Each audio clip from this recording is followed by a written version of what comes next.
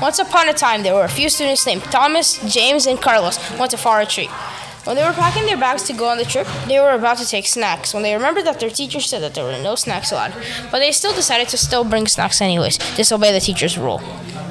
Before departing on the field trip, Thomas rethought his idea of bringing snacks to the trip and said to the others, "Come on, guys. We're going to get detention when we get back to school."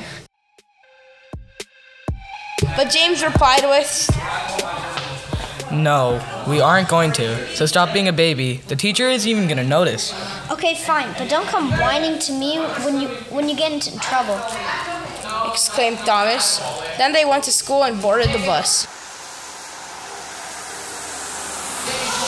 "Are you sure that this is a good idea?" said Thomas. "Yeah, don't be a scaredy cat," said Carlos in an aggressive way. 30 minutes later, Carlos decided to pull out some snacks on the bus. Thought it would make Thomas even more nervous that the teacher would find out. Fortunately, she didn't notice.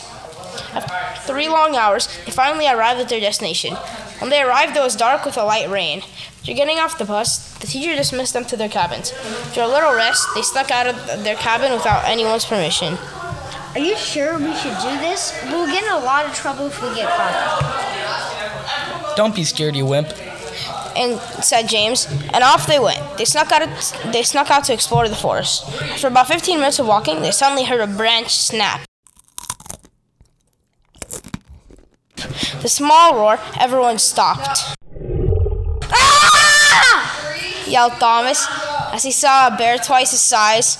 A park ranger heard them, and he was on the move. After a few minutes, he spotted the kids, and they were saved. He tranquilized the bear and knocked him out without permanently harming him. "I told you we shouldn't have done that," said Thomas.